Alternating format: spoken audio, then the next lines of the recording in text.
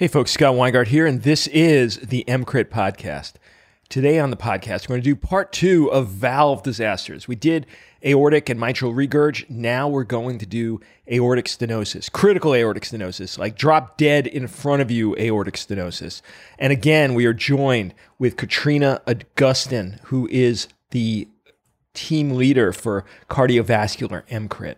And the episode is amazing, but equally good is the write-up she did for this post. So you should check out that write-up as soon as you are done listening to the episode. Now, before we get into it, a quick ad for something that I love to do, which is coaching. Now, I've been coaching for a while now. I've kept the slot number really small, just really select clients, but I love it so much that I am now expanding to a little bit more space in my schedule. So if you deal with issues of burnout, overwhelm, shift efficiency, or maybe you don't deal with issues, but you're already performing at a high level, but you think you could be even better, that there's more happiness out there, that you could actually feel better about both your work and non-work life, then consider contacting me to find out more information about medicine coaching. There's no commitment. I'll send you some information. You get on a free chemistry call. We could talk, see if there's a right fit between what you would like to get out of it and what I could offer, and we could go from there. So come to emcrit.org/coaching. That's emcrit.org/coaching, and let me know what you're thinking. All right, let's get right into the show on acute valve disasters, the critical aortic stenosis episode.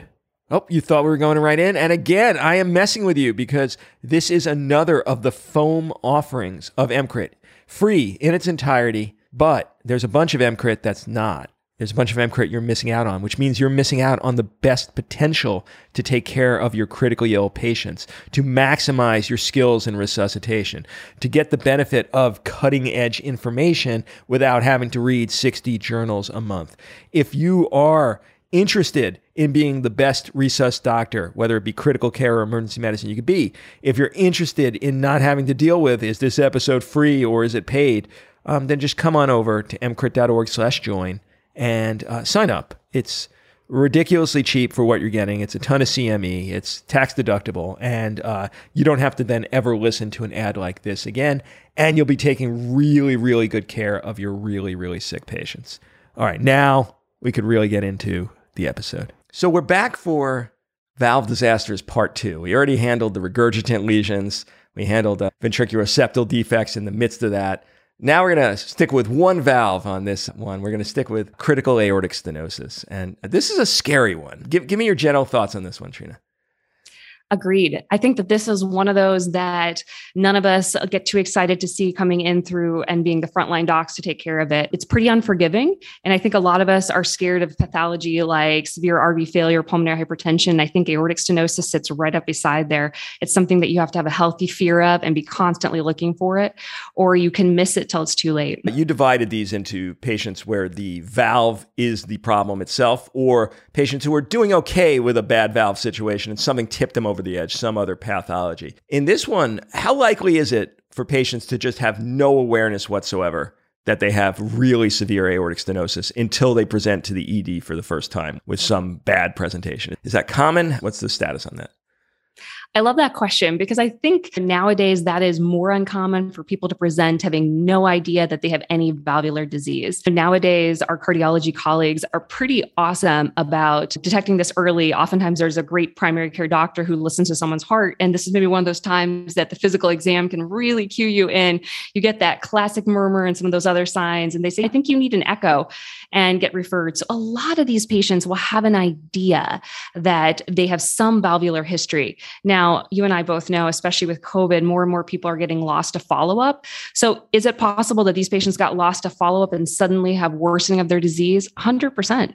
Yeah, and in the populations I dealt with in most of the hospitals I work at, where they don't want to see doctors, they might not be documented, and they just will not come in until death's door, then that's also still possible. So you might be making the primary diagnosis in some of these less primary care centers where we're really seeing a population that doesn't want to see physicians.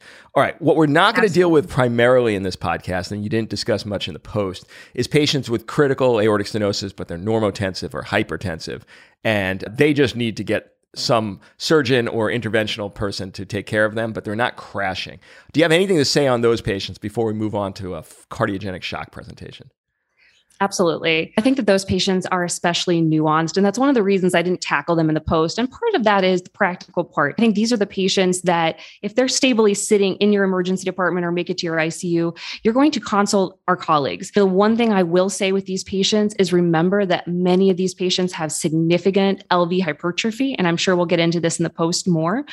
But a lot of them have diastolic dysfunction and can be very sensitive to things that affect their preload, things like diuretics or venodilators. And potentially, if they are hypertensive or volume overloaded, they might need judicious management of this.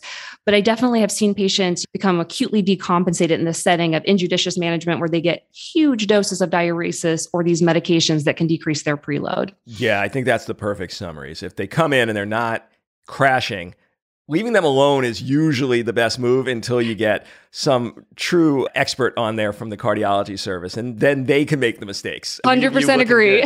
Yep. All right. So we're dealing with a shock patient now, which is the primary thing, where you don't have the potential luxury of waiting for someone else to come and take responsibility for that. And these patients could go down very quickly. And it really requires some pre-knowledge on how to keep them alive until you could hand them off to someone else's service. So that's what we'll deal with today. So why don't we stick with the order you have in the post, because the post is really fantastic. So let's talk about a little bit mechanism and etiology. So where does aortic stenosis come from? Sure. So the most common mechanisms that we'll see is, first of all, degenerative disease. And classically, that's your tricuspid degenerative disease that is a disease of the elderly, often shows up in that kind of 6th to 8th decade of life and has a lot of similarities in common with like atherosclerosis. So a lot of these risk factors with hypertension, hyperlipidemia, diabetes, smoking, most of these patients will also have coexisting CAD. Now, you'll also see this present in the younger population, but specifically, oftentimes, those are the ones with bicuspid aortic valves. Frequently, if you have a patient that comes in with these symptoms and is presenting in midlife, I automatically get suspicious that this is likely a bicuspid aortic valve. And these valves cause problems earlier on. They're not able to withstand the normal stresses like the tricuspid valves are as well. And you see them start to break down and degenerate much earlier. And is that just because the flow is being distributed over less surface area? Is that the idea? I think that's part of it. With the aberrant morphology of the valve, they end up, the flow dynamics causes earlier breakdown. And I'm not a physicist, so I'm probably not explaining it well, but that is a part of it. Fair. You have rheumatic heart disease here, which we don't generally see in the States, but since this is an international podcast, why don't you talk a little bit about that? Sure. So rheumatic heart disease is less common in the developed world, but still a huge problem in the developing world. And oftentimes there you'll see these patients with coexisting not only aortic disease, but also mitral disease. And this is really important when it comes to managing these patients, because if you're dealing with one valvular disorder, sometimes treatment is easier and more targeted. When you start dealing with two different valvular disorders, it becomes nuanced. So it is important to keep it in mind. And the third etiology that I threw in there that we don't see as often, but I think it's good to remember, is valve stenosis. Specifically more common in mechanical valves than bioprosthetic valves. Incidence is still pretty low. Incidence with left-sided heart valves can range anywhere from 0.5% to 8%. And sided valves can be as high as 20%. And part of that, I think, is because the right-sided valves possibly see a little lower velocity flows, and it's a little easier for them to have more stagnant blood flow and thrombosis of those valves. All right. So let's move to pathophysiology. And you have a very nice flow chart here. Why don't you walk us through it? Awesome. I have to say, there's nothing that I love more than pathophysiology. And I think that aortic stenosis is just such a nice thing to see this on. Plus, whenever I can throw a Wigger's diagram and a PV loop in, I am just like so happy. Now, before everyone gets bored that's listening, I like to break down aortic stenosis just very simply. And I think of it as a structural problem that leads to a hemodynamic problem. So basically, think of a very narrowed aortic valve orifice. This leads to a pressure gradient between the left ventricle and the aorta. I like to think of your normal kind of soda bottle. If you think of the plastic ones with the nice cap, if you pop that cap off and you squeeze that bottle, you're going to eject that soda really quickly. No issue. If instead you keep that cap on and you just have a couple small holes in there and a very narrow orifice to get that soda out, you really need to exert a ton of pressure on that bottle to get the soda out. And I think the same way with aortic stenosis, you end up with a significant pressure gradient between that LV and the aorta called the transvalvular pressure gradient.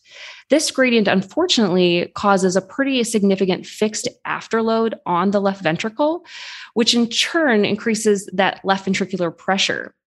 The LV tries to compensate for this by hypertrophying. And I think that probably way back in medical school, you might have heard that people talk about the law of Laplace, which basically talks about wall stress, or just think of it as afterload. And this basically is just a way of saying that the left ventricular pressure times the left ventricular radius divided by thickness is equal to your wall stress. And fancy, that's kind of the fancy way of saying it, but basically think of it that as that pressure increases, the LV's way of compensating is to hypertrophy and thicken, which I think intuitively makes sense. Increasing that muscle mass is going to help maintain your stroke volume and cardiac output, which initially that's great. It's an adaptive change and it helps to compensate for a while. Unfortunately, with time, that can become maladaptive. And eventually, as that LV becomes so hypertrophied, you end up with diastolic dysfunction. And you could even end up with downstream fibrosis and even systolic dysfunction as well. And that's where these patients really can get into trouble. Yeah. And you mentioned later on, and it's worth a little bit of discussion now, it's also going to have an effect in the coronary perfusion, in the ability of the vasculature to supply enough blood flow, both from the increased pressures in the LV and from the increased size. Maybe just talk about that for a bit. Sure. So I think it's important to understand that coronary perfusion pressure is basically your aortic diastolic pressure minus your left ventricular end diastolic pressure. And in severe aortic stenosis with cardiogenic shock, you take a hit at two sides to that. First of all, your aortic diastolic pressure is going to be lower. And then your left ventricular end diastolic pressure, with that fixed afterload, you're going to have a pretty significant increased pressure. So overall, your coronary perfusion pressure is going to end up being low. And remember, you have this pretty hypertrophied thick muscle, so it's going to have an increased demand and really going to need an increased supply, which can be very difficult because especially with that increased LVED pressure, you even can have like endocardial compression, and it really makes it hard to increase that supply to those vessels. And I think most of us remember this probably from med school, but perfusion to the LV not only occurs during diastole, but also, unlike other areas of our body where if we need more oxygen, we just extract more, perfusion to the heart is really dependent on blood flow. Like it is pretty much most of the oxygen gets extracted. So if you can't increase the blood flow to that area, you're really risking ischemia. And these LVs can be pretty unhappy when they are this hypertrophied. Now, when it gets really bad, it starts backing up through the mitral valve, back to the lungs, potentially pulmonary hypertension, eventually heart failure. That's a bad situation, right? That's a bad day. And that's why I always tell people when you're looking at these aortic valves, I think it's so easy to like take one look at that huge hunk of calcium and be like, oh my word. And we totally forget to think, do I have functional mitral regurg because my LV has dilated and in turn have increased pulmonary capillary wedge pressure, pulmonary edema? Is my RV failing because now I have type 2 pulmonary hypertension? So I think that it's really important because it really changes your management when these patients present with RV failure as well as pulmonary hypertension on top. Now, you insisted on this post on mentioning a stethoscope, and I get why. So I'm going to cover my ears, and you discuss the physical exam findings that people might hear if they actually still carry one of these around. Scott, I realized how terrible I am at this because I'm currently on infectious disease. And I have to say, infectious disease doctors find every physical finding that no one else does. They can tell you things about your patients that you've seen for a week that you didn't know. And so I've been forced to carry a stethoscope the last week, and I realize how rusty I am. But for those people who are much better than me at this, the classic findings are going to be your right sternal border, crescendo, decrescendo murmur that you can hear. The worse the stenosis is, the more late peaking that murmur will be. You might also hear a diminished S2, which makes sense because as that valve becomes so calcified, you really might not hear that nice closing snap. And it can also be a paradoxical split S2 where the aortic component is going to come later. I think that these are all kind of important things. You can also see pulsus parvus et tardus, which I can barely pronounce because obviously I look for it so many times. And I'm sure every cardiologist who listens to this is right now just like hurting in their heart. But basically think of it as a delayed carotid upstroke that is felt after S2 rather than simultaneous with S2, which can also help to signify that you have pretty significant aortic stenosis. All right. So that being said, we will move on now to the more technological means of diagnosis. And that's generally going to be echocardiography. Now, you really, I think, did a fantastic job on elucidating what you describe as an easy pathway, which is easier than what the cardiologists are doing. I think I'm going to refer most of our listeners to the beat by beat because it's going to be really tough to discuss it. Here, I'm going to try to simplify it even further. And you're going to do what you did last time and tell me, nope, too simple, can't work. But we'll see what happens here. Can you have critical AS with a completely normal on, for instance, parasternal long? I think it's pretty unlikely. Now, obviously, you and I both know this. I feel that ultrasound and echo is very performer dependent. So depending on how you are cutting through on that parasternal long, could you give yourself an impression that it's fine? Potentially.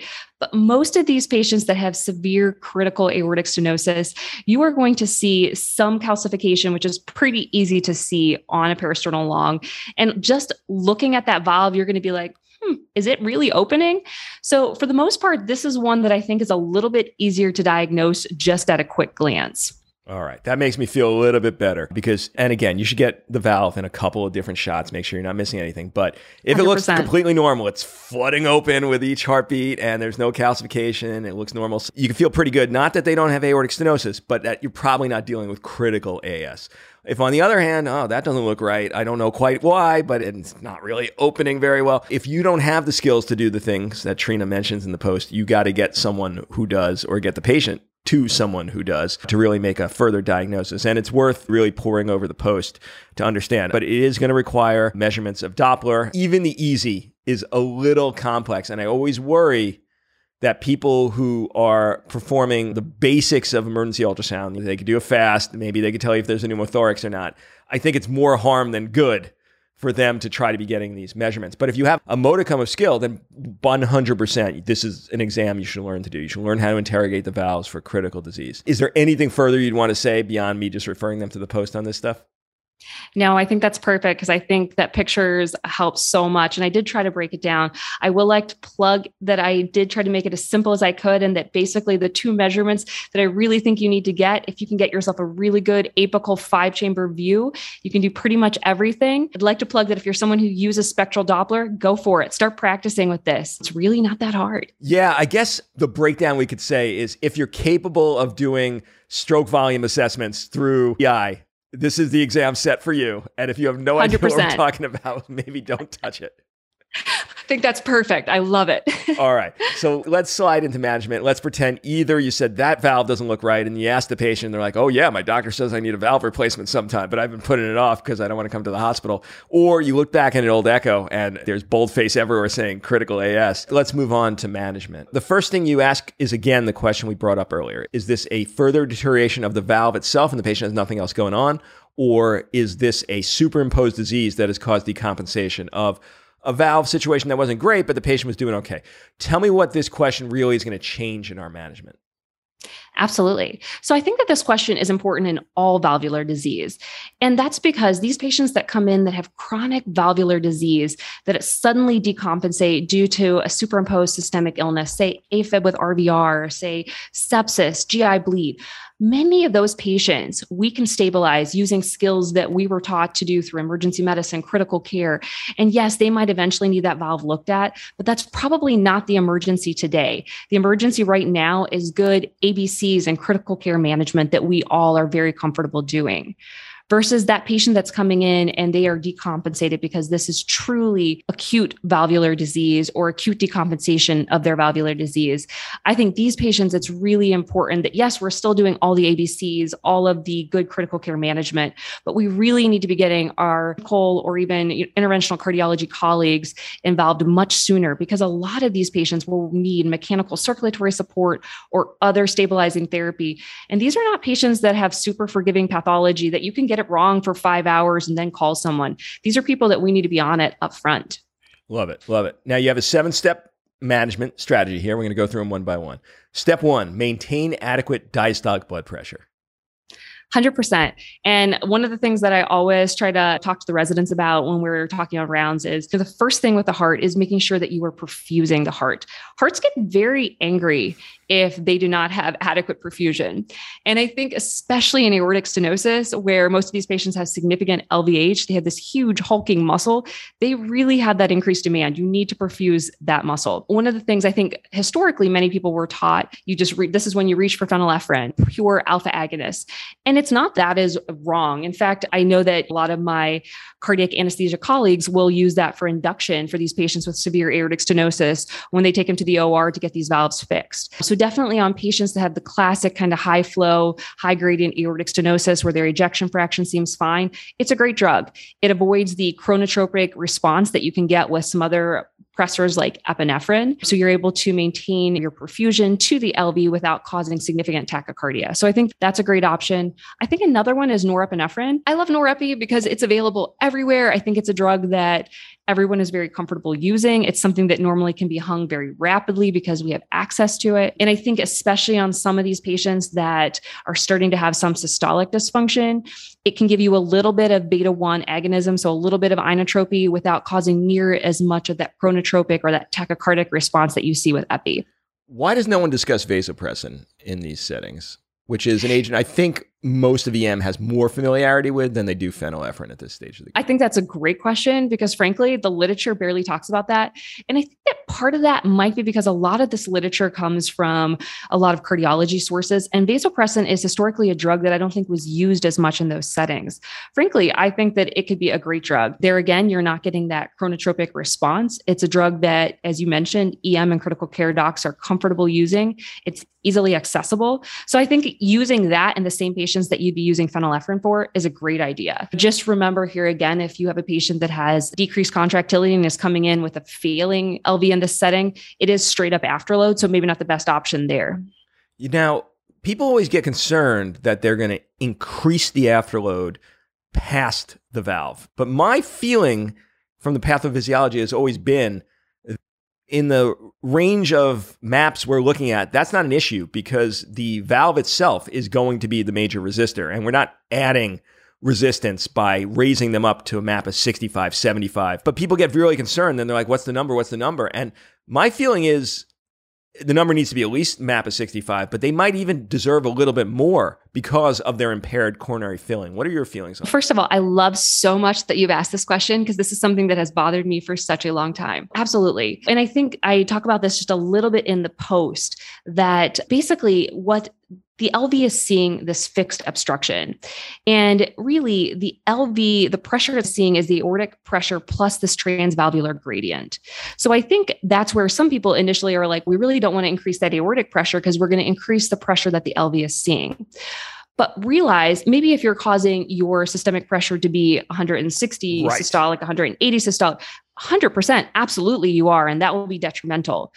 But these patients really do need a map that is sufficient to perfuse them. So that map of 65, I think, is a bare minimum. In fact, I think you're going to see cardiac anesthetists pushing their maps even higher because a lot of these patients really need to have an adequate map to perfuse their coronaries. Remember that they have this fixed obstruction. You increasing their map to 65, 75, probably even 80 is really not going to cause an increase in their afterload for them that's harmful to them. That is exactly my feelings as well, is I shoot for map of 75 to 80 because I don't think I'm making it worse. And I know there's a potential for coronary ischemia if I'm not providing enough. All right. I'm so glad 100%. on that. All right. Step 2, optimize preload. Now, this is in contradistinction to our previous one on the regurgitant lesions. Why don't you talk about this? Absolutely. And I think you and I both talked about how most of those regurgitant lesions, they come in and they're wet. Yep. So realize that patients with aortic stenosis have a pretty narrow Frank-Starling curve. These patients have significant LVH and diastolic dysfunction. So they are dependent on higher filling pressures than you or I would with a normal heart. Many of these patients can benefit from a little fluid. One of the things I tell people is just do a quick look. Often most of us are shooting a chest x-ray. You can obviously take a look. Are they floridly wet or do they look okay? Most people are pretty comfortable throwing an ultrasound on, looking for diffuse B lines. Unless these patients are floridly volume overloaded, I err on tanking them up a little bit. In fact, leaving them even a little wet if I need to, giving them 250 ml bolus and reassessing. Because since they are so preload dependent, you can often get a little bang for your buck by giving them this fluid. Granted, these are not the patients I hang a liter of fluid or two and walk away, which is almost no cardiogenic shock patient. But I do think it's important to realize that these patients are going to need a little bit more filling pressures than the normal patients will. Absolutely. All right. Step 3, this is the big one, avoid tachycardia. 100%. And I think that this is somewhat self-explanatory, but remember that anybody with significant diastolic dysfunction is going to need that diastolic filling time. And I think that it's really important to not have these patients come in tachycardic to 120, 130. And that's one of the reasons I worry sometimes about epinephrine and a pressor like that, is because some people do really have a significant chronotropic response, and you can really limit their diastolic filling time, which in turn is going to decrease their stroke volume and cardiac output. Also, remember with that stenotic valve, they really do need time to eject blood through that valve as well. So tachycardia can be super harmful. And I think you classically can see this in patients that come in with AFib with RVR. They can decompensate so severely. They lose that atrial kick and they're in a rapid rate. Those are patients that get sick real fast. Yeah. And I don't think the standard ED set of steps is really appropriate in that case. You mentioned later on in your management strategy, avoid things that affect contractility like calcium channel blockers and beta blockers. This is not the patient to try diltiazem on, in my opinion. I think your threshold to cardiovert is so much lower in these patients if they really are crapping out in front of you with a tachycardia. What do you feel? 100% agree. In fact, I think that cardizem is one of the scariest drugs that I have ever seen. And I think it's because so many of us, especially in emergency medicine, we're taught this patient comes in with AFib with RVR, you get your diltiazem drip out, you get their bolus.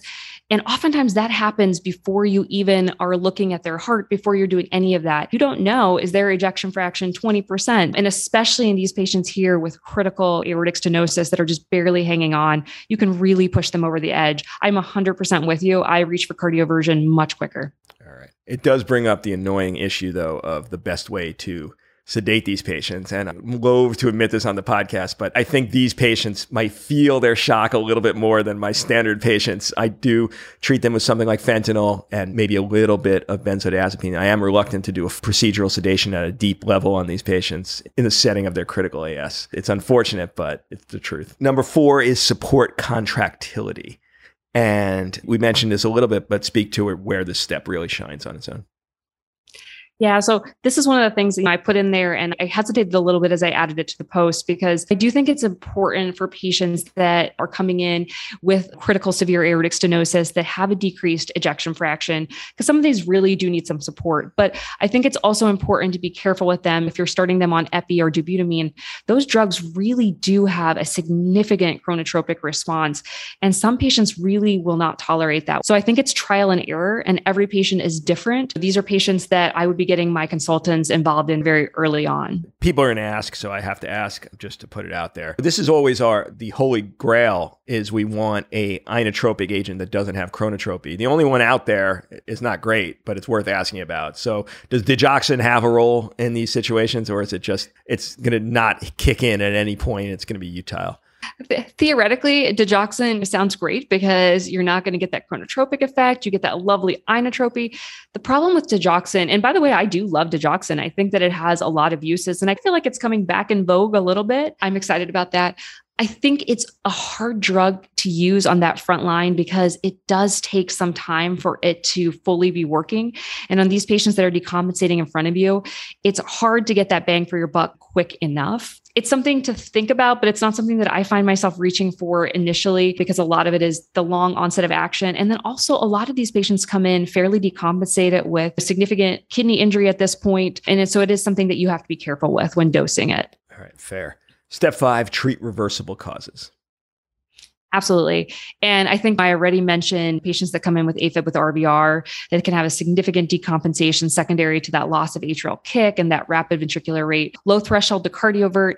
Other things that I think commonly cause decompensation in these patients are things that decrease their preload. The patient that comes in that is having a GI bleed or that had significant gastro and has been having vomiting and diarrhea. I think it's really easy for these patients to get decompensated so quickly, especially as their valves are like close to that or meeting that criteria for severe aortic stenosis. And that's just the easy stuff that we can treat, giving them blood, giving them fluids, obviously doing it carefully and not just flooding them. These are patients that I'm a little more careful on my bolus rates. It might not be infusing it a liter over 10 minutes. Do it a little slowly, more gently. Other things that you commonly see is sepsis. Patients come in with an infection and their SVR drops and suddenly they're not perfusing that LV and they can really decompensate. But there again, it's treating it with the stuff that we know how to do, pressors, fluids, antibiotics. Absolutely. Yeah. That's the one I see most commonly is these patients with known valves. Their cardiologist said we could wait maybe next year, and then they get a pneumonia and they're decompensating. And what they need, they're going to need some degree of fluids, but you put the nail on the head. They need vasopressors to get their coronary perfusion going again. And then all of a sudden their heart starts functioning again and they get markedly better. I have a hair trigger to just start them on vasopressors and then figure out the fluids as we go. But I cannot leave them where I would leave some patients at a MAP of 58. Oh, it's not so bad. For these patients, it may be so bad. 100%. All right. Step 6, avoid intubation if possible. If you're not already scared to intubate a critical AS patient, then you do not understand this disease state. Speak a little bit about that, Trina. Absolutely. I think in general, intubating patients with cardiogenic shock is a terrifying experience.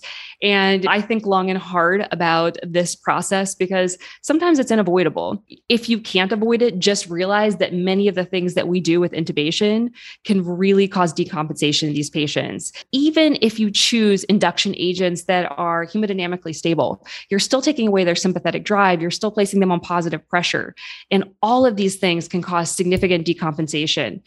And I think the thing that would scare me some of the most about these, especially being someone who's already worked at those shops where you're the only doctor there and you're not only managing the intubation, but you're managing the hemodynamics. These are patients that you want to be really careful. You might even, if you're comfortable doing an awake intubation, awesome, good topicalization. If you're not comfortable with that, these might be the patients that you'll think about doing a delayed sequence intubation, not because of pre-oxygenation and all of that, but because so you can actually manage their hemodynamics and focus on that and then do the intubation. Not to dive into that, but yeah, I would say a topical awake, just as you say, is the safest way. And then don't convert them. Don't have such a desire to put them onto true mechanical ventilation. Let them spontaneously breathe on the vent, and you'll be very much in keeping with where they were. You won't make them worse with that. Most people, they don't feel familiar enough. If you had to do something, and I'll mention only briefly, then a ketamine awake with a heavy fentanyl load to blunt the sympathetic tachycardia of the ketamine, with a concurrent vasopressor running, shooting for a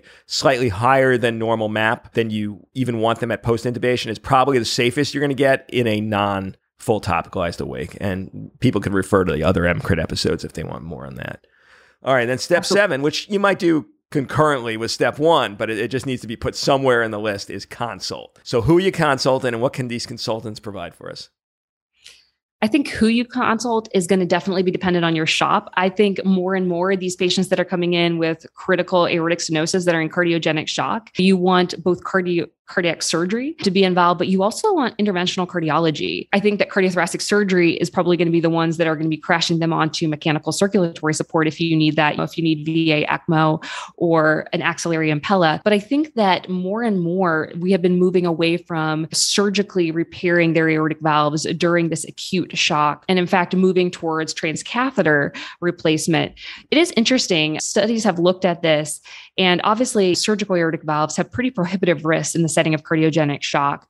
But even transcatheter aortic valve implantation is actually also has pretty significant risks during cardiogenic shock. There's been mortality linked as high as 33%. Yep. So most of the time with these patients, you're really trying to stabilize them with good medical therapy, plus or minus your mechanical circulatory support, and maybe even considering like a balloon valvuloplasty. There's often quick restenosis, but it's something that could help buy you some time until you can go in and do, a transcatheter aortic valve implantation. It is a temporary solution, but if that temporary solution could bridge the patient to an operation, how many days do you get from that? I know it's going to restenose, but I've seen these patients get as a bridge to their operation through a valvuloplasty that they look like they're going to die when I first had them. Has that been your experience as well?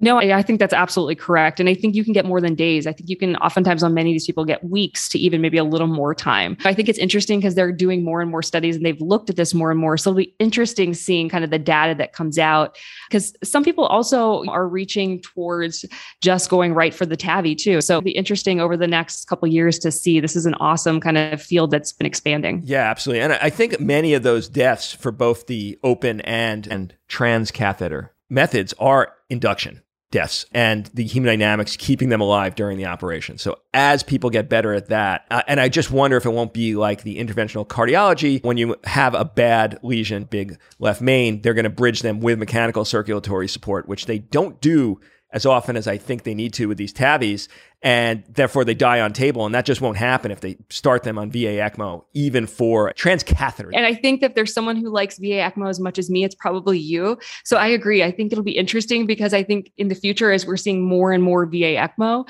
I think too, we might see more of this because really it can be a great way of stabilizing these patients. I love it. Yeah, this is probably you'll get it edited out because no one else will care except you and I. But there's this feeling in the CT surgery world that if you do VA ECMO, you got to go big or go nowhere. And it just drives me nuts because what we've learned from the ECPR world is you could put these patients on very small cannulae and 100%. bridge them so easily with such a low complication rate. But they put in these enormous catheters for a brief operation. And that's where all the friggin' problems come from. I don't understand.